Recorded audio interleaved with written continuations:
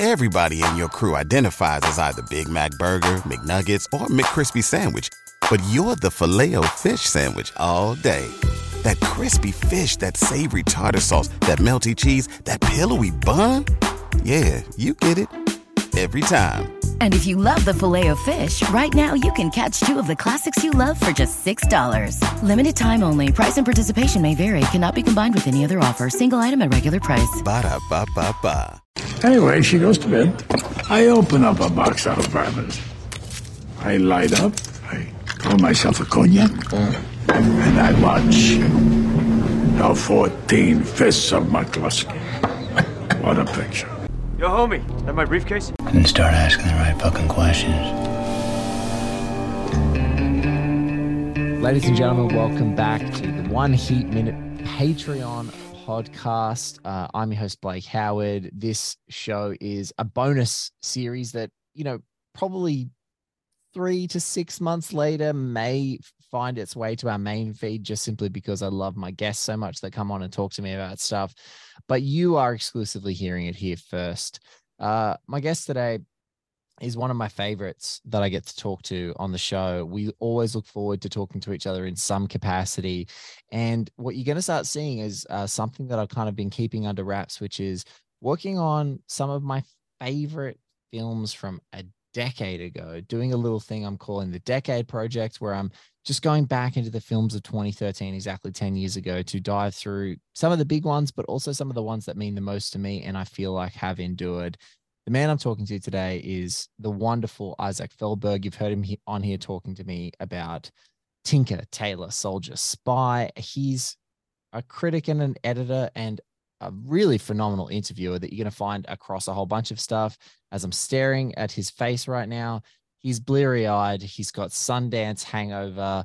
Bless him so much for taking time away from like 25 assignments to come back and talk to me about a 2013 movie that was so fun at the time because it was incredibly divisive. And on one side, you had people like the sensational, like Manohla Dargis, who was like talking about, I guess, the dread and this moral quandary that this movie came up with, and this like excess, this contemporary Gomorrah. And then you just had a whole bunch of people who eviscerated it and hated it. And what's been brilliant over the last decade, as all the films I'm going to talk about in this little series, is that it has gained this incredible enduring life in our pop culture, which is that it's kind of memeified, but whenever you mention it, people sneak out under the mat and they're like, oh, I'm down for this movie. So the movie is The Counselor. Will you? Yes, I will. I intend to love you until I die. Me first. Counselor! My back's against the wall, man. Money problems are serious problems. I will set it up. 625 kilos. We're probably looking at 20 million. I know why I'm in it. Do you? It's a nice ring. Want to know how much it's worth? I always thought a law degree was a license to steal, but you hadn't really capitalized on it. I'm really worried, baby. It's gonna be all right. If you pursue this road that you've embarked upon, you will eventually come to moral decisions that will take you completely by surprise. You should be careful what you wish for. You might not get it. Counselor, we've got a problem. The shipment, it's gone. I had a call from our business partners. These people are out 20 mil. They think we're all involved, don't they? No, just you, Counselor. You. They don't believe in coincidences. They've heard of them. They've just never seen one. You're in trouble.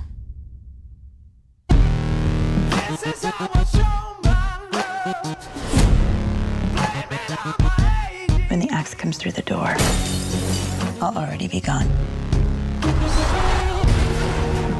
What do you think I should do? How bad is it? We're all done here. It's too late. I can vanish in a heartbeat. Can you?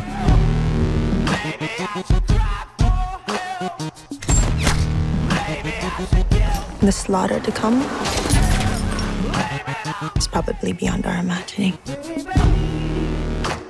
You are the world you have created. And when you cease to exist, this world that you have created will also cease to exist.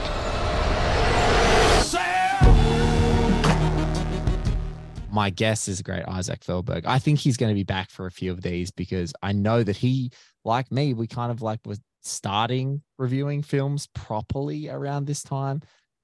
Isaac, thank you so much for being a part of the show again, my man. I really appreciate you. How have you been? Blake, thank you for having me. I'm always happy to step away from the Sundance fever, which does feel like an actual, like, medical fever. To see you and to talk about a movie that I adore, The Counselor, and it's exactly to what you're saying. It's one of those movies that starts conversations wherever it goes, and you just watching that movie, like just imagining that movie coming out in 2013, the responsibilities of the studio to sell this Western that is just this series of like dense philosophical monologues and brutal murders. It's delightful. I love it very dearly. I remember sitting in an audience I was sitting next to 2 or 3 other film critics, and I remember one of those things, when you kind of like feel like you're in a hostile enemy position in a war zone where there's like 4 of you guys and there's like 300 people trying to get into whatever position you're in. And so you're just holding fort and you're just waiting for the doors to burst. That's what it felt like, because I was watching this movie, thoroughly enjoying the contrast that it was playing with and its kind of self-awareness of like, we're creating this opulent drug trade. And if anyone had even a passing familiar with Cormac McCarthy, I'm like, oh, this is all going to hell. Do we not understand it's all about to go to hell? And I was enjoying like, oh, look at it. And people are like, oh, it's opulent, it's silly, these people are having philosophical conversations. And I'm like, well, that's the whole thing, is this penetrating, sometimes literally penetrating thing where it's examining opulence, drugs, like thinking that you can be above the law, and then singular mistakes in this world have ramifications and consequences that are just not in real life and not there. And oh man, I was so down for it. And I just remember walking out and people, like that whole, like, you're walking out of the theater conversation, people were eviscerating it. And I was just sort of sitting silently waiting for my turn. And then people were like, hey man, that was bad, right? And I was like, no, that was amazing. I loved that. I loved every frame of that. That was so fun. I had a great time. And people were like, what are you talking about? How did you like that? I'm like, well, you'll have to wait because I've got some thoughts. I've got some thoughts about this thing. Yeah, absolutely. It's one of those movies that you do either get on its wavelength immediately and you're tapped into this, very this very theatrical but also very brooding and apocalyptic sort of tenor to the conversations. And it's like it's very it's very ornate, and it's very I said dense, but also it's very cryptic. The conversations that these characters are having are not straightforward. They are, remarkably verbacious characters. Yes, they speak in these like grandiloquent stanzas of just calling on like Antonio Machado to make a like you've got like these characters who are they are drug dealers, they are involved with the cartel there, but they're also in this business world, and there's this sort of sheen of professionalism that I think is so key to what our titular counselor, poor Michael Fassbender, the star of the show, the man of the hour, that it really lures him in a way, because he's like, oh, these guys are surrounded by signifiers of their wealth and of their success. I'm going to, meet with diamond dealers in this as well. Like, and, that's the kind of the conversations I'm comfortable with. And he, I don't think, is prepared for, what's beneath all of that dialogue and beneath all of um, the back and forth over these, kind of highfalutin, almost like mythological concepts, which is like just a very savage, clinically efficient killing machine of an operation. Yeah. There's this brutality to it that I think is there. It's a razor edged movie.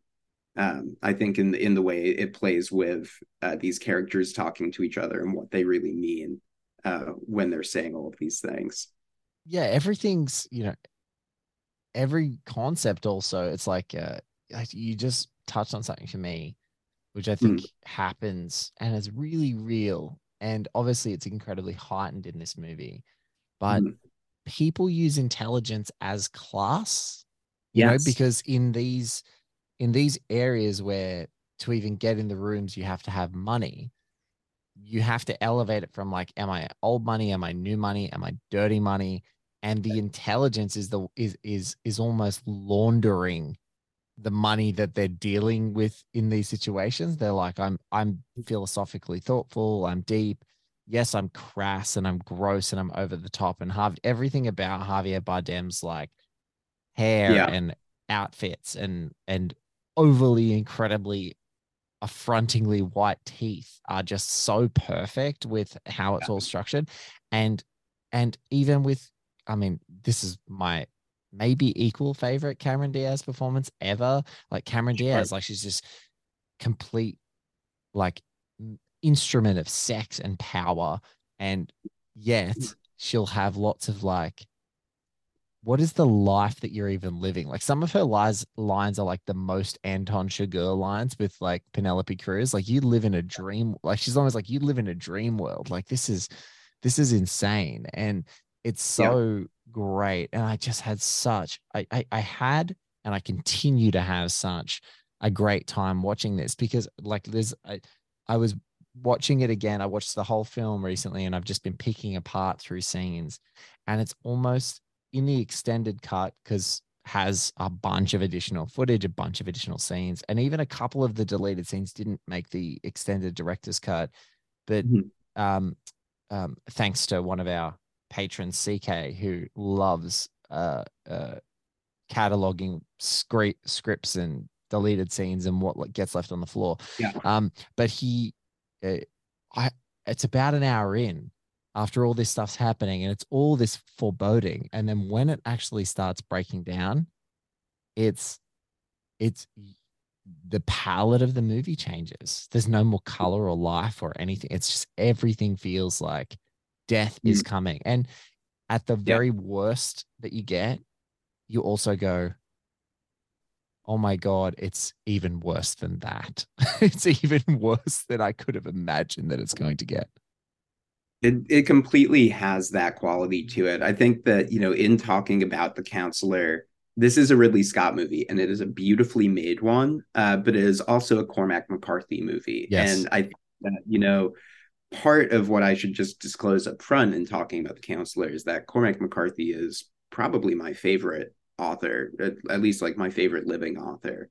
I think that he has a style that is completely his own. Actually, no, I think he has multiple styles that are completely his own. And I think that he moved between them with this like incredible, kind of almost like fire and brimstone level of intensity of purpose. Like he is just, he is God to the worlds that he creates. And, I think that he's a vengeful God. He's a vengeful God. He's a wrathful God. Yes. And he is very Old Testament in his, in his addresses, his decrees. But he is best known for Westerns and for, apocalyptic novels like The Road.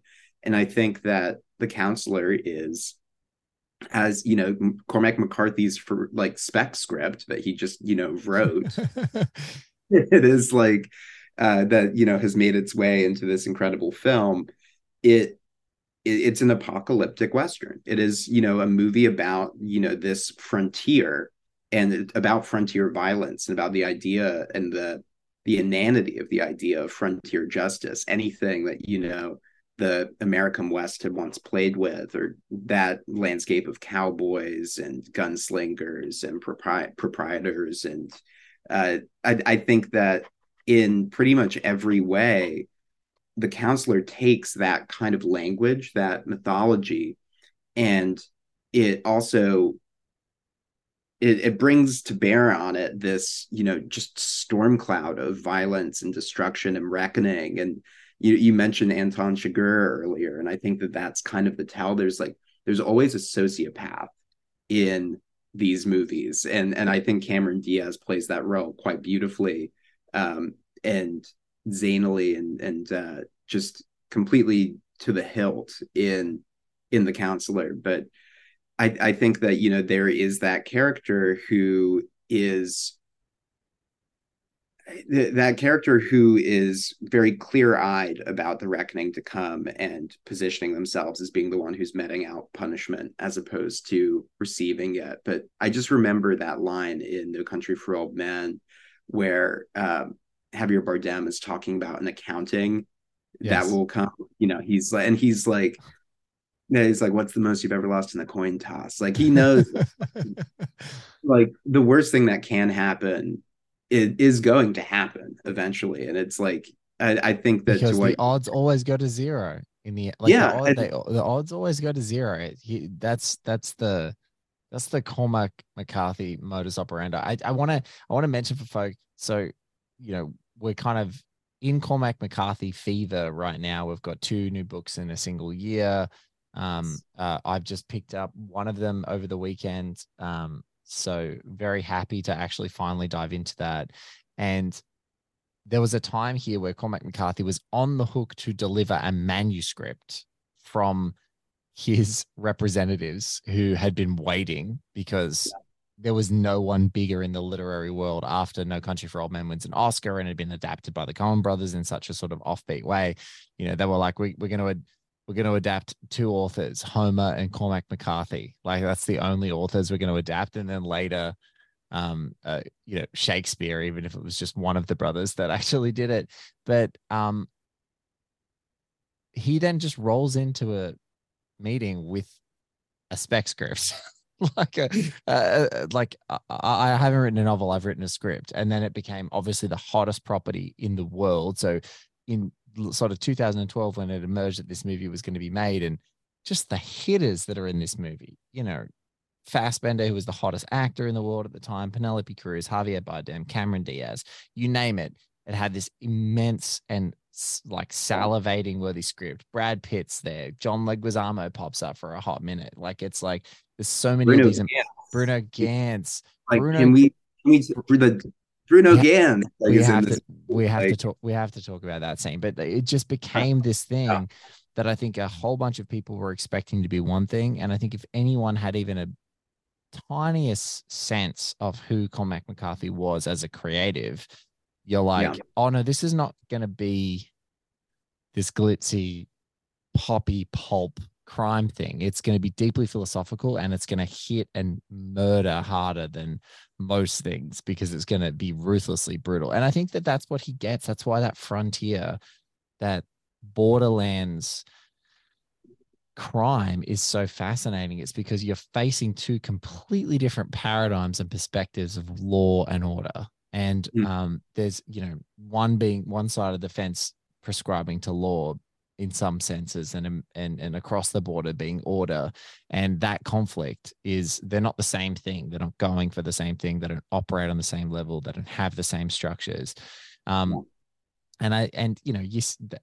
back to another film that I love is like Last of the Mohicans. There's someone who wrote this incredible essay for the book, The Philosophy of Michael Mann, was pointing out the great conflict of Mohicans is that you're operating with 3 judicial systems at the same time. You've got the Indian judicial system, you've got the emerging America's judicial system, you've got British judicial systems fighting with one another because they all have different purposes and different gods. And so I think these Borderlands crime dramas are so fascinating because you're just working with these two paradigms. They're instantly in conflict from the second you start the movie, and then all these other little parasitic entities that are around them trying to figure it out are all just trying to get what they can out of this system. Yeah.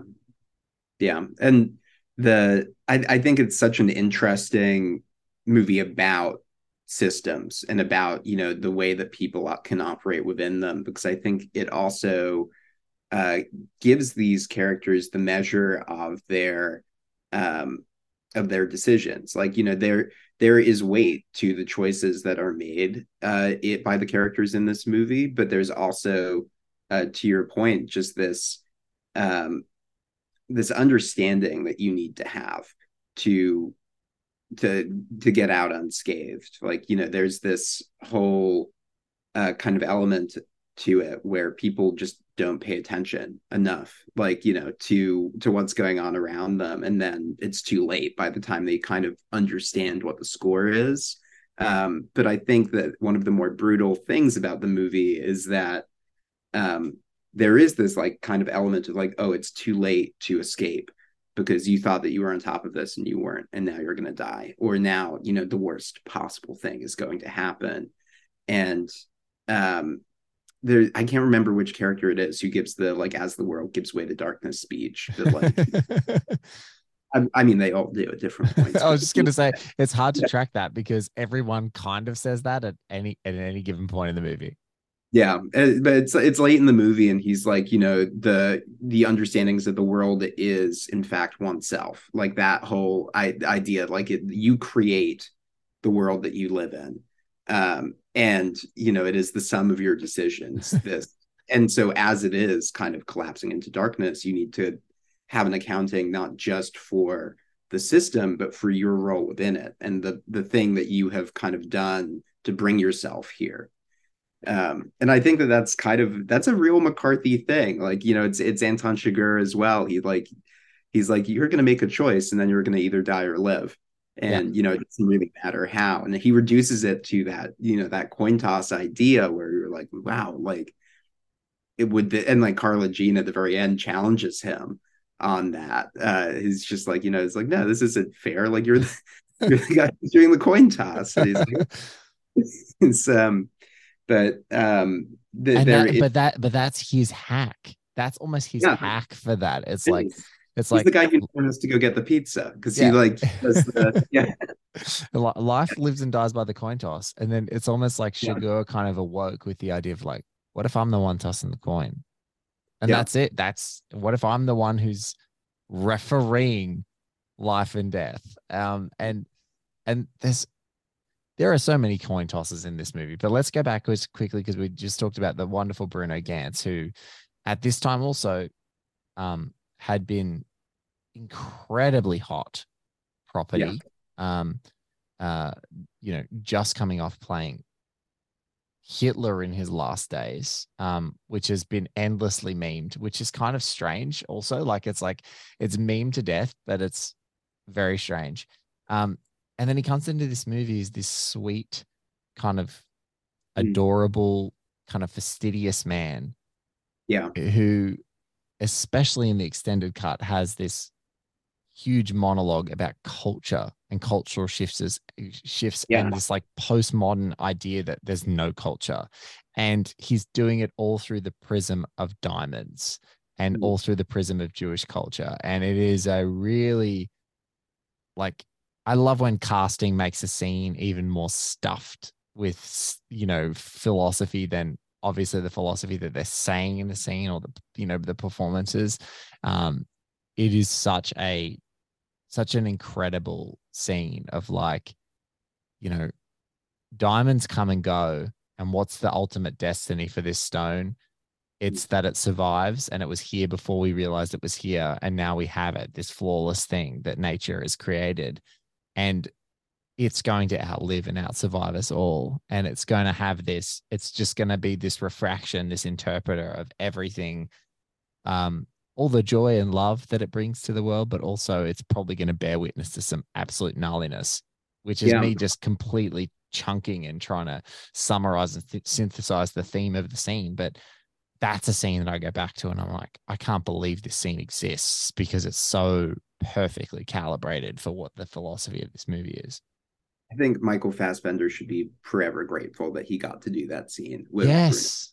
Bruno. It's like, you know, he was remarkable. I mean, like he would even, I mean, Bruno Ganz has just had too many roles to name, but you know, he is just so good at that, as that either that old spook or just that old guy who is he has lived long enough to kind of know what the score is to what we were saying. But you know, also what he says about the diamond in that scene that is so compelling as well. He's like, you know, the purpose of adornment is, you know, you're wearing the stone for a time and the stone will outlive you, but it also calls attention to the fact that you won't outlive the stone. It calls attention to both the beauty and the power of your temporary life, like your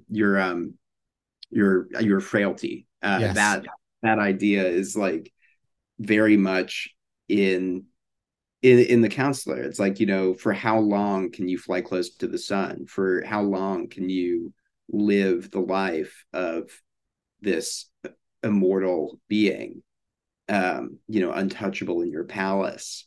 And I think it really is quite incisive about that, about like, you know, the opulence of the rich being a rental for each individual person. And, you know, you're never going to really know when your time is up with it, but someone else is going to move in as soon as you're, you know, as soon as you're like writhing on the floor of the bolo. We'll be right back after this little break. Everybody in your crew identifies as either Big Mac Burger, McNuggets, or McCrispy Sandwich. But you're the Filet-O-Fish Sandwich all day. That crispy fish, that savory tartar sauce, that melty cheese, that pillowy bun. Yeah, you get it.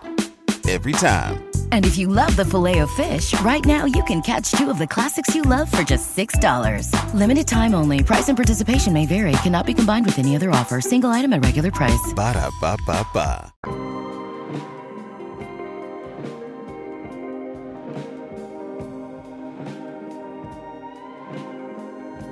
There was something that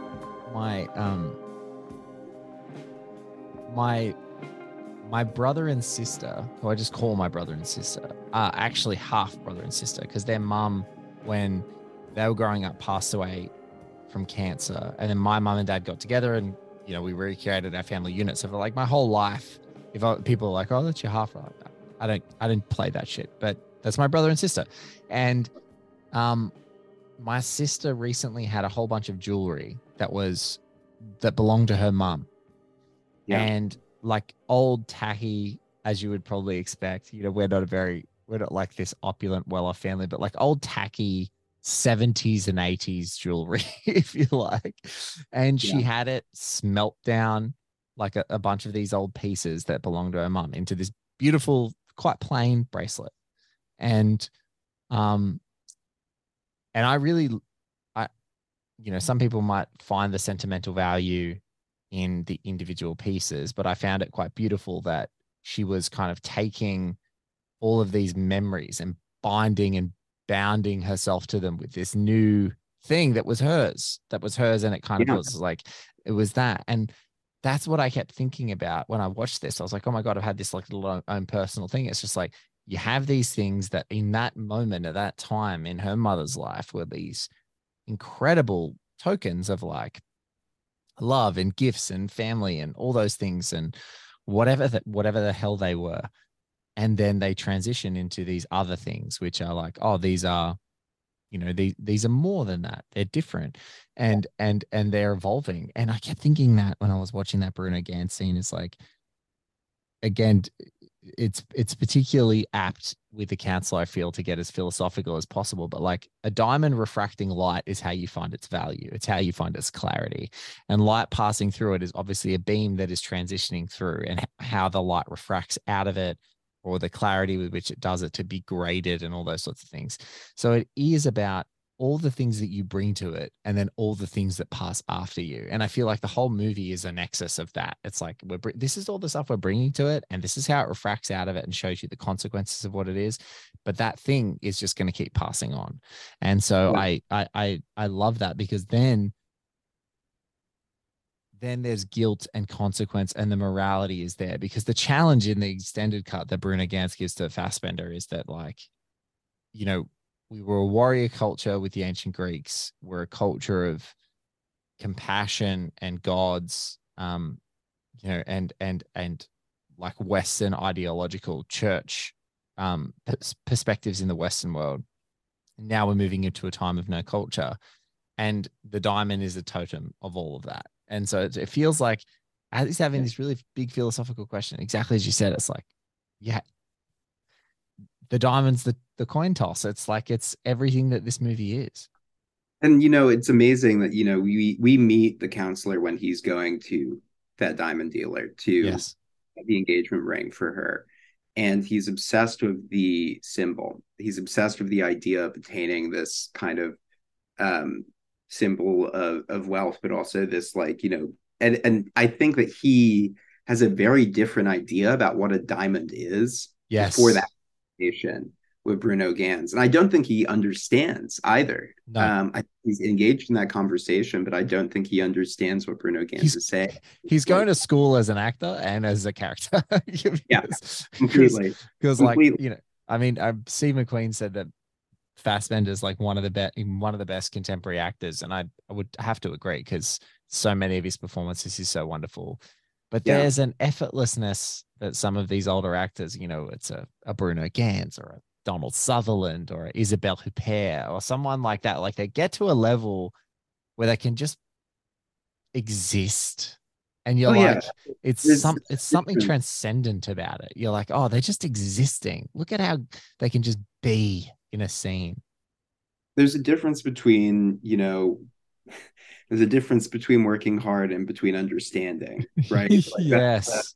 Which is, and there's a difference between being talented and working hard and being a pro. And I think that that understanding is what Bruno Ganz has, and I think he's just so perfect for that part, because he's trying to impart this kind of like this very arcane wisdom that Michael Fassbender is just not prepared for, because he doesn't come from that world. He's a lawyer. It's like he's used to kind of dealing with the minutia of these details and of like every transaction, but he's not really thinking about the big picture at all. But like, even like, before that scene, you see that motorcyclist just like kind of heading out, and he's heading toward what the counselor is going to do, like, and that's like, that character is just that part is already in play. And I think that this movie does have a lot in it about fate. And I think that when you think about that scene in context later, like the diamond dealer scene, where it's like, he's so desperate to find this like kind of token of his affection for Laura, like, and we should talk about the sex scene as well with Laura. It's so interesting, because I often see that pointed to as one of the film's weaknesses, is its conception of Laura as being this kind of holy sort of presence in a way, even though she's saying some, or she's inviting some pretty explicitly sexual things, like in that scene, and especially in the extended cut of the film, that scene goes on for a bit longer, and there's a bit more from her toward him. But I think that it's also like the whitest sheets I've ever seen in my life. There have never been wider sheets in almost anything I've ever seen. That's like when you go to like a really if you're ever lucky enough to stay in a fancy hotel or save up and go for a special anniversary. That's like one thing that when you go to like these places, it's like a million thread count or whatever it is, because they're always very opulent, but they're like so white. And you're like, I got two kids. Like, I just know that some schmutz, some kid's gonna come in and like dirty up. somehow, like just by being here. Like, Yeah, it's we can't have them in here. Like one night, a grubby kid's gonna come and sneak into my bed, and then maybe yeah. have a night terror and have an accident, and then those sheets are going into bin. I'm not doing any of that. So it's just one of those hilarious things where you're like, but no, it's an amazing scene. They're It's, just they're just completely into each other. I love that she's a little bit like age appropriate. Like she's age appropriate. She has all this sexual agency. She's kind of releasing herself, even though she's this quite stoic religious person by admission. And then they have this amazing, I think Manola Dargis in a review said like that they whisper sweet, dirty nothings to one another, which I just love that turn of phrase. It's just like it's terrific. and it's like it's so immediate and it just exists in a realm of its own, like outside of it. And I think that so much of what Cormac McCarthy does with that character is that she is the untouchable. Yes. She the she's like, somehow she's not the virgin because they're definitely, getting up to some stuff in there. But at the same time, she has this purity and she's above what the counselor digs into. Yes. And I think that he sees her as worthy of this diamond because of that.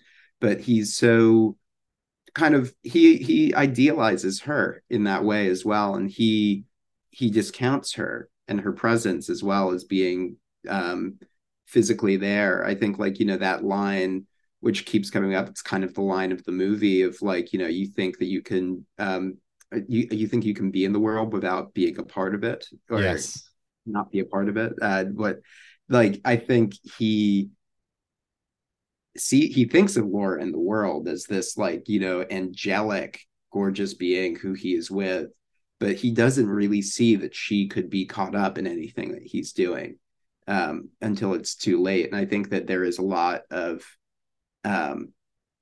I always think of the scene in The Gray where Liam Neeson's wife in that movie is just like also in the sheets. Then she gets like kind of pulled away because he wakes up and he's like in the snow. Have you seen one of my favorite movies almost ever? Mine too. I love The Gray. I love The Gray.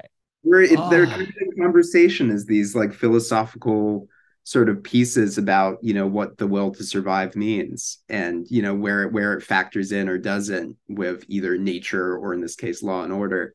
But it's I love the let's bookmark this time in this conversation is a promise that Isaac and I will be back to talk about The Gray in so much more detail than just us gushing about The Gray.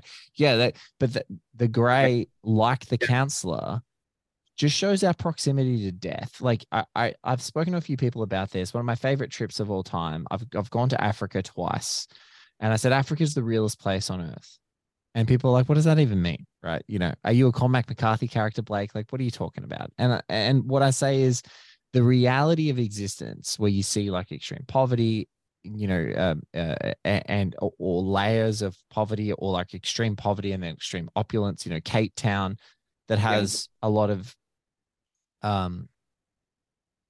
has this incredible, like, I guess there's these huge communities of extreme low socioeconomic communities that are all bundled together on one side of Cape Town. And then you get to Cape Town, the town in South Africa, the city, and then you go over to the coastline, which, to the actual Cape. And it almost feels like a Grecian town. It's all these white homes.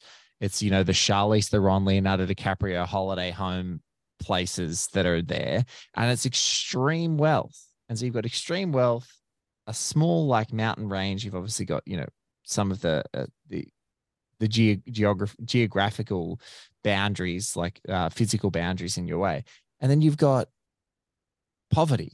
And I'm like, you've got poverty, you got this, and then you've also got the wrinkle of a whole bunch of animals that if you accidentally walk out of your home one night by accident, there's an elephant nearby that's with a baby elephant, and you could immediately be seen as a threat. And then it's all over for you. I remember there was a time I was in a tent in Botswana, and they're like, okay, if you need to go to the bathroom, gentlemen, in the middle of the night, I just need you to open your tent flap and go to the toilet, like out of your tent. Yeah, completely. And ladies, if you also need to go, you need to basically just stand just enough outside of your tent and go to the toilet like immediately in your tent. I know it might sound gross, but you've just got to go there and then get back in your tent. And they're like, why? And they're like, well, because where we're camping on this little island in this sort of archipelago, hippos will be out of the water at night.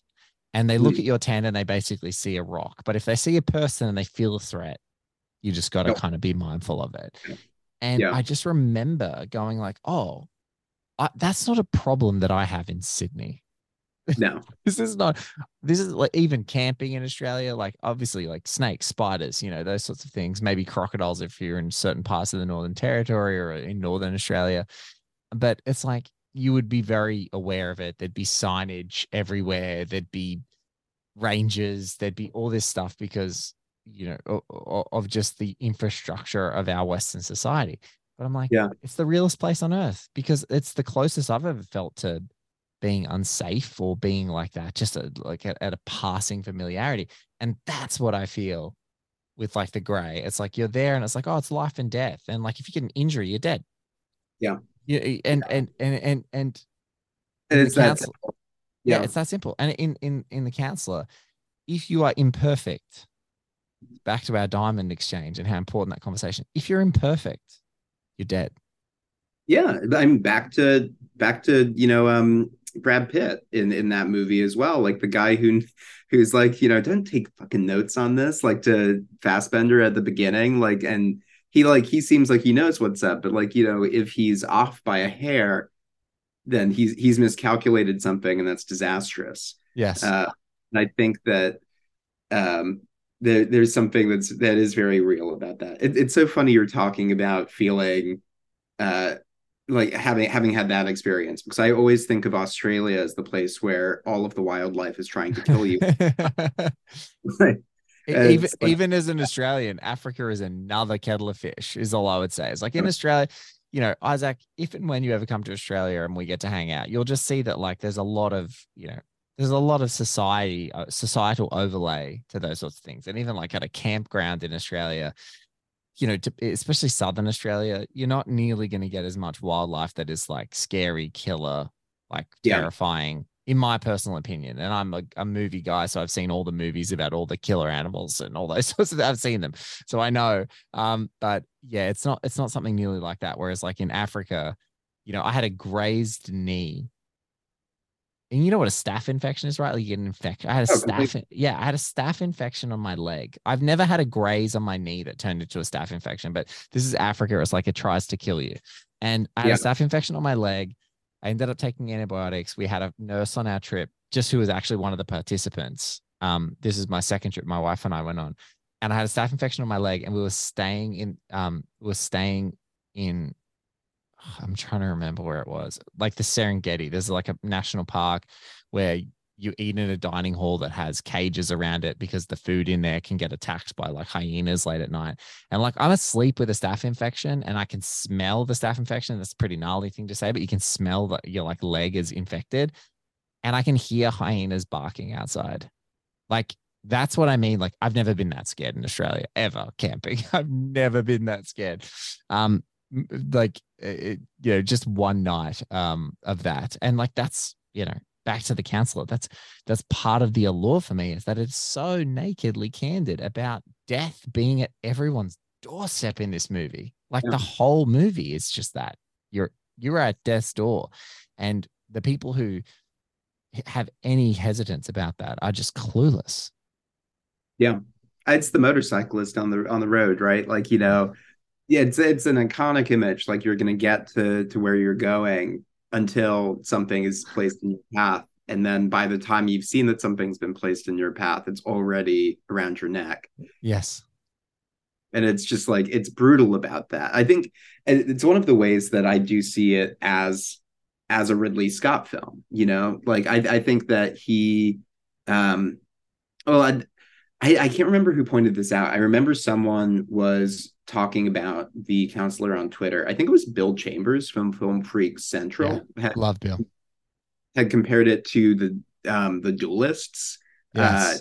and was like talking about it as like, how, and the last duel as well, like, him returning to that territory as well. Like, we can put it off as long as we want by talking around it, or going through all of these like sort of these illusions of process of parts moving, but it's still going to end with death, and it's still going to end with you in this confrontation. It's going to decide whether you walk away or whether you die, but mostly you're going to die, uh, unless you're Cameron Diaz, who's different. She's just built different in that way. Built so different in this movie. God, Yeah. I love her.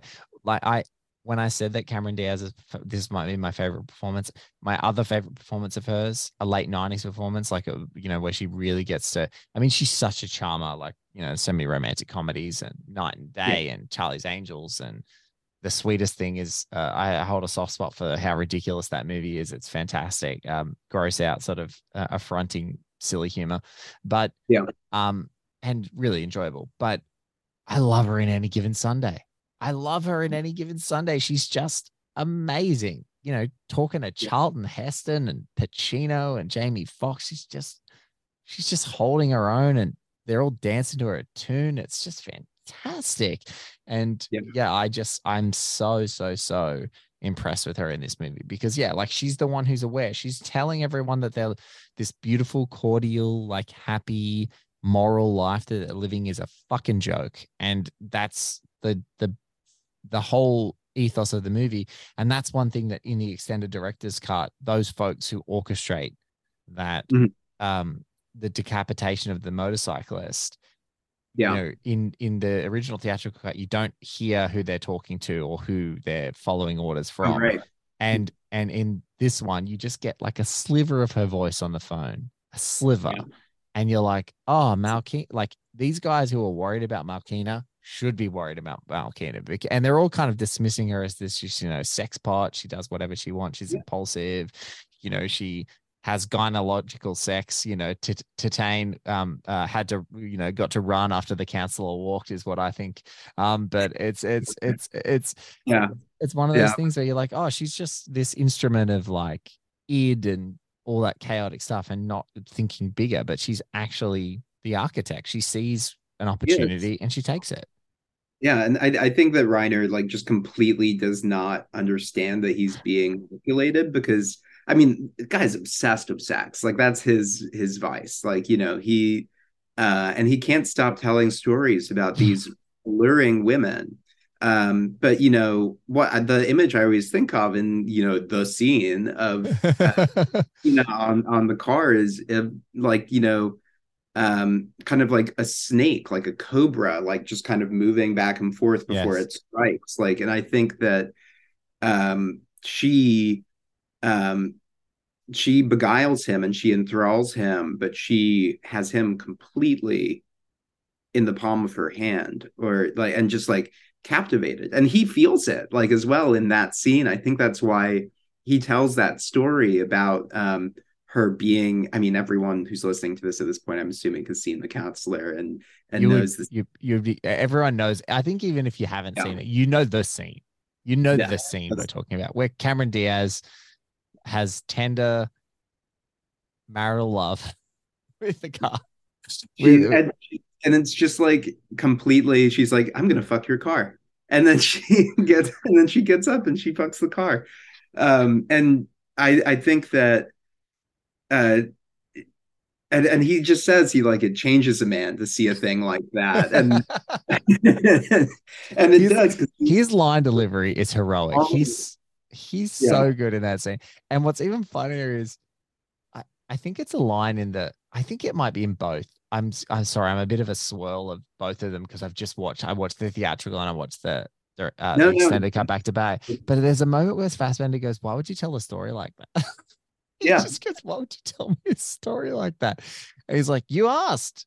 I'm gonna just tell you the story exactly as I see it coming together." And that's what it is. And he's so disarmed by her that he can't see the forest from the trees. It's all a technique. Like, we can reflect on it later. It's like her completely beguiling him and doing this And, she knows what his vices are. It's so great to have him go to from Anton Chigurh to Rhino, and to so have her come in, because it's just this perfect. He's the character who I think on some level he does understand that she's going to be the death of him, but I think he can't get away. I think that No. she just is completely insane. I mean, she's a cheetah. She runs faster. Like, Yes. She's playing with him. He's the rabbit. She's just toying with him. Absolutely. And like I think likes that in a way, because I think he's like, oh, okay, like this is I think that that's the thing that can get to him. And I think that, this movie is fascinated by the way that, like, in a system that is run by men, women have this interesting power that they can exploit, but that can also really victimize them. And it's just about how they position themselves to that, because either they're going to be consumed and, brutalized by all of these men, like, just participating in all of the cartel violence that's happening, or she can assert power over them. And because they are so or especially Reiner, because he's just like so obsessed with sex, like for her to kind of stun him in that way, she finds a way that she can actually be more in control of what's happening than he is. And I don't know, she's just a fascinating character. I do think that she's a bit of a sociopath, because I think everything that she does in this movie is about toying with and the only person, and that's if the thesis of that she's finally learned, especially not only the technique, but those susceptible to this sexual power that she's been crafting. It's when she goes and visits the priest and tries to make him listen to her debauchery, and he just does not participate. He's just like, no, because this is like going to lead me to sin. And like, I think, and he says, like, it's like being in love with easeful death. Yes. Which is it, like, and like, I think that she does like know completely what she is doing. And I think that he just, like, that idea for a character like him, who spends so much of this movie speaking about the inevitability of things, the inevitability of fate, and kind of someone's role in deciding what their own fate is. I think he's like, well, this seems like a pretty fun way to go. I'm gonna go. It's like, but Brad Pitt, we talk about Malkina. Yeah. But Brad Pitt even says earlier, he's like talking about cautionary, and he's like, the etymology of cautionary is that, like, someone is holding something, like holding something like a piece of value for someone in this cautionary thing, like they're holding a piece of value, lending you out this advice or whatever. And then it's the position that you put both of those people in. You are either the person who's taking the caution and someone's sort of there holding some form of security. And he goes, that's the scary thing, is that what happens if what you're holding is more valuable to them than the caution, because they don't have to directly be the ones who are out there doing it. And it's like, he tells us right from the beginning, like, this is the way that Malkina gets to orchestrate this thing. All these other people take the risks. All these other people put themselves on the front line. And she just has this micro crew of specialists that are working completely behind the scenes and outside of the purview of anything else, because she's seen the inner workings of this entire operation, and she's just going to eventually self-sabotage them. And the people that they owe, and the people who are expecting that they're going to get paid out of all this, are just like, they don't need to look beyond it, because there's these big flashy targets that they get to, to manipulate and string up and do these awful things to, that will eventually right the ship, and then she gets to run off into the sunset with all this money. And so, and even with Westray, it's like, oh, he knows that something might go down like this, but I can get out, I can get my money, I can do this. And then that's all it takes. It's just like, oh, I can get out. And it's like, And she even knows, like, I've got to get the guy who thinks he can get out too. And that's what happens. And the counselor just thinks that he's like that. Yes. I think that's the tragedy of the characters. He just thinks that he's like Westray. And like Westray thinks that he is better than he is too. But he's like, it's like we're playing with very merciless people here. And the counselor's like, oh, it's okay. Because like he's just not used to the idea of being directly involved, even when he's he's not used to the idea of being implicated when he's involved. Yes. And I think that, it's a fascinating sort of thing to think about, given that Cormac McCarthy is someone who has written so much about the border and has written so much about the American West. And I think that he does see the border as this kind of mythological divide between light and darkness, and between good, between survival and death, maybe life and death more specifically. And so I think that there is this kind of he moves between worlds. Like the counselor moves like into the cartel space, and he doesn't understand that he's not in his world anymore, until it's too late. But I think that the entire movie is just like these characters sitting around waiting to die and talking about how it could happen, and almost understanding that because we've come to this place, it's already too late. Yes. And I think that that's what makes so much of the I think that's what is sort of lost when people are like, well, they're just like talking. It's like, what are they talking about? What are they talking about? Yeah, it's like, I think that you really need to listen to that, like, what and you need to understand that, like, the fact that they're talking is not because this is just like a very loquacious drug dealer. They're having conversations about the existential just kind of the meaning of everything that's happening, because they're just, and I think that that's something that Cormac McCarthy does it's so intentionally, is to kind of create these characters who can discuss these like absolutely like these innate elemental conflicts, and he really, I think that's what his fascination with is. Can we reason through something that is fated, and something, and what would it mean to do so? Like, is there any escape from this through understanding, or is there just clarity? It reminds me, I think you're so spot on. I love that. Is there any, even when you understand it, is there any escape? So perfectly put. The one thing I'll sort of help us close out with is just referencing another film, a fantastic moment in Antoine Fuqua's Training Day. Great scene with Cliff Curtis, and Ethan Hawke is in a bathtub about to be murdered. Yep. And he thinks that he understands that everything is happening, and he's there, and it is just by some pure chance that he happened to show some niceness to Cliff Curtis's like daughter that day.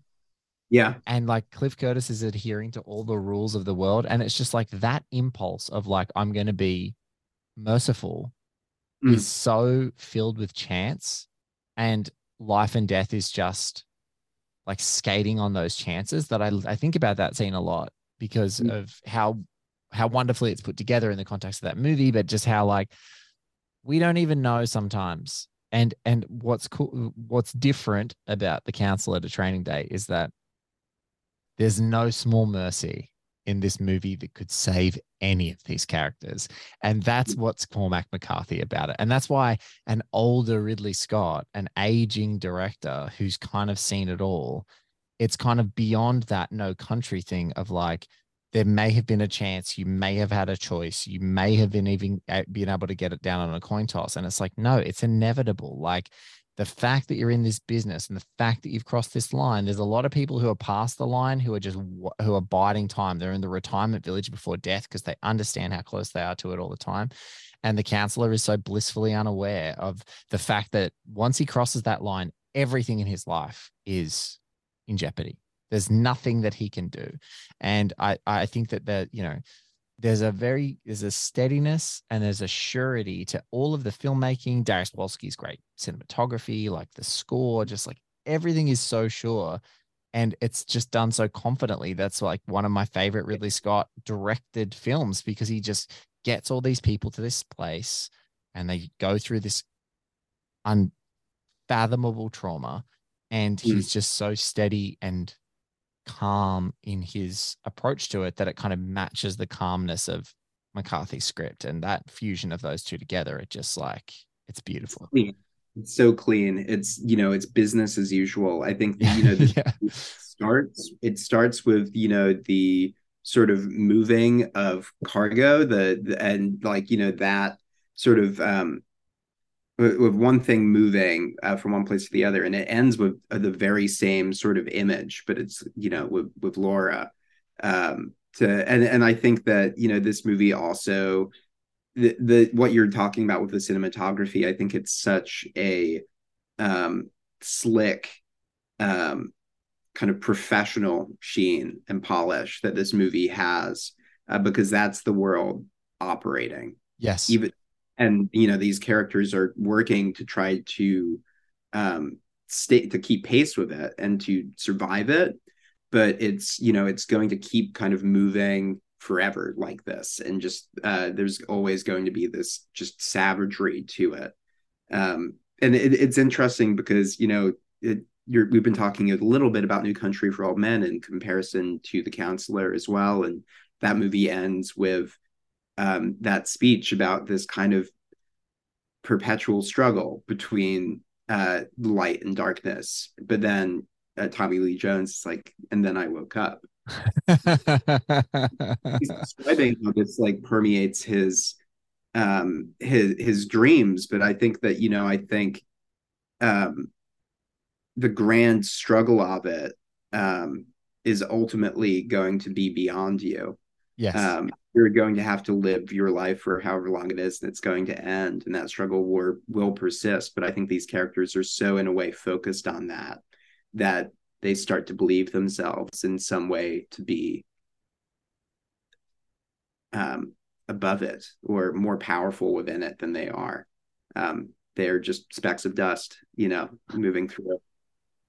Well, thank you for us matching some of the philosophical conversations of The Counselor together and getting not too silly about its inherent silliness, because it's just so wonderful. Isaac Feldberg, thank you so much for being a part of the show again. It's so wonderful to talk to you again.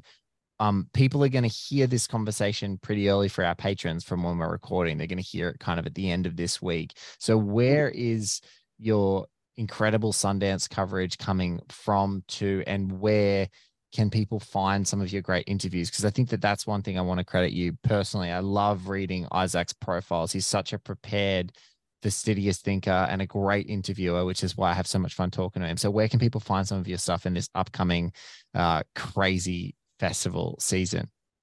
Oh, thank you for saying that, Blake. I really do appreciate it. The interviews that I'm doing for Sundance this year are going to be split between Filmmaker Magazine, the Playlist, RogerEbert.com, and potentially a few things for Letterboxd Journal. Beautiful.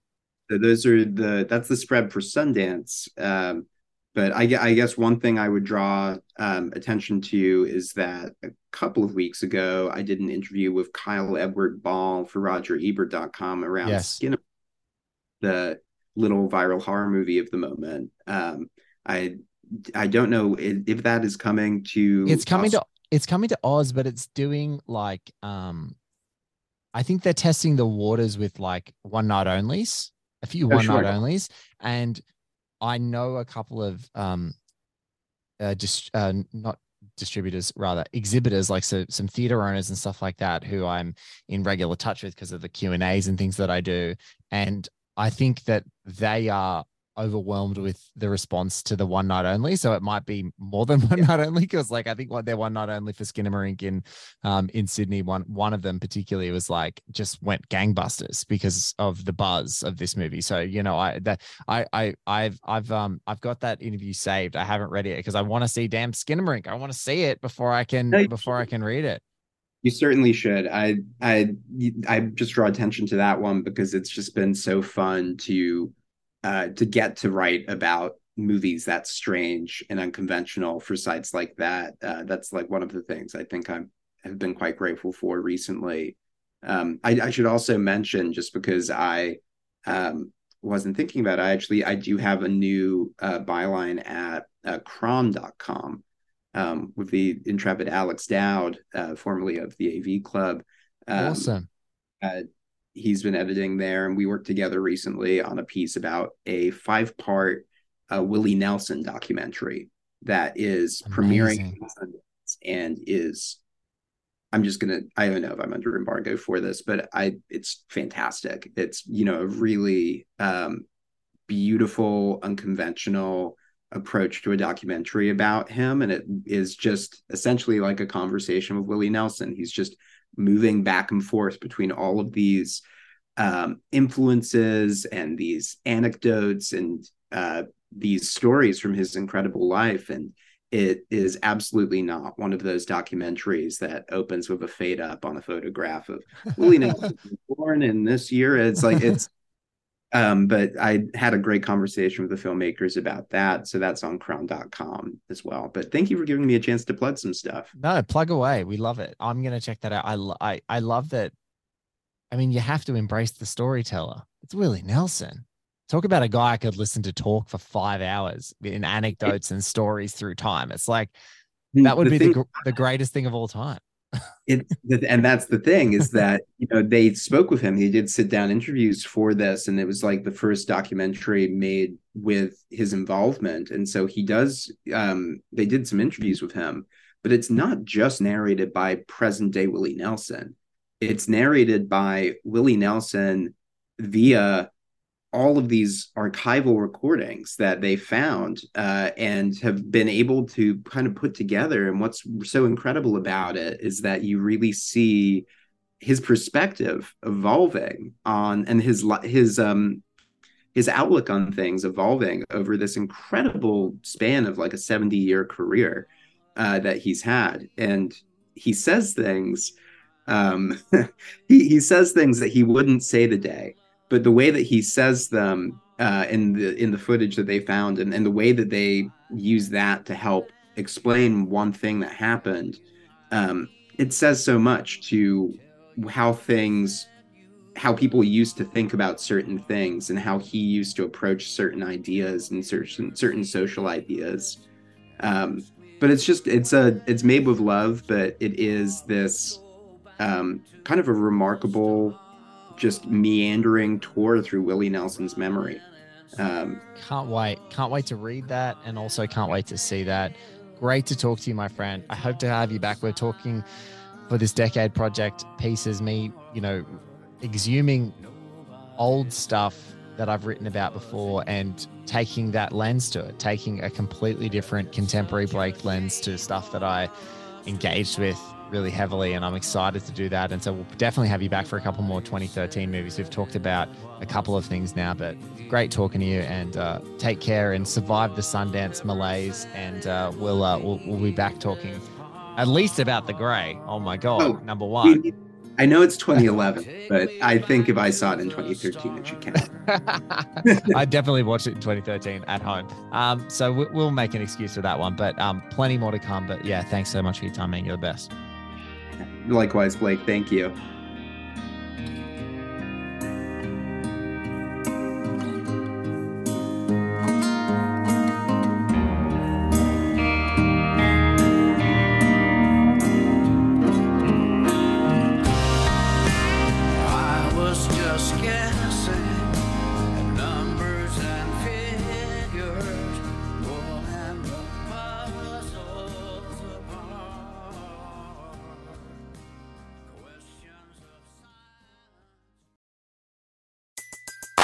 Everybody in your crew identifies as either Big Mac Burger, McNuggets, or McCrispy Sandwich.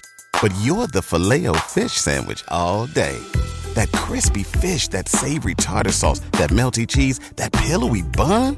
Yeah, you get it. Every time. And if you love the Filet-O-Fish, right now you can catch two of the classics you love for just $6. Limited time only. Price and participation may vary. Cannot be combined with any other offer. Single item at regular price. Ba-da-ba-ba-ba.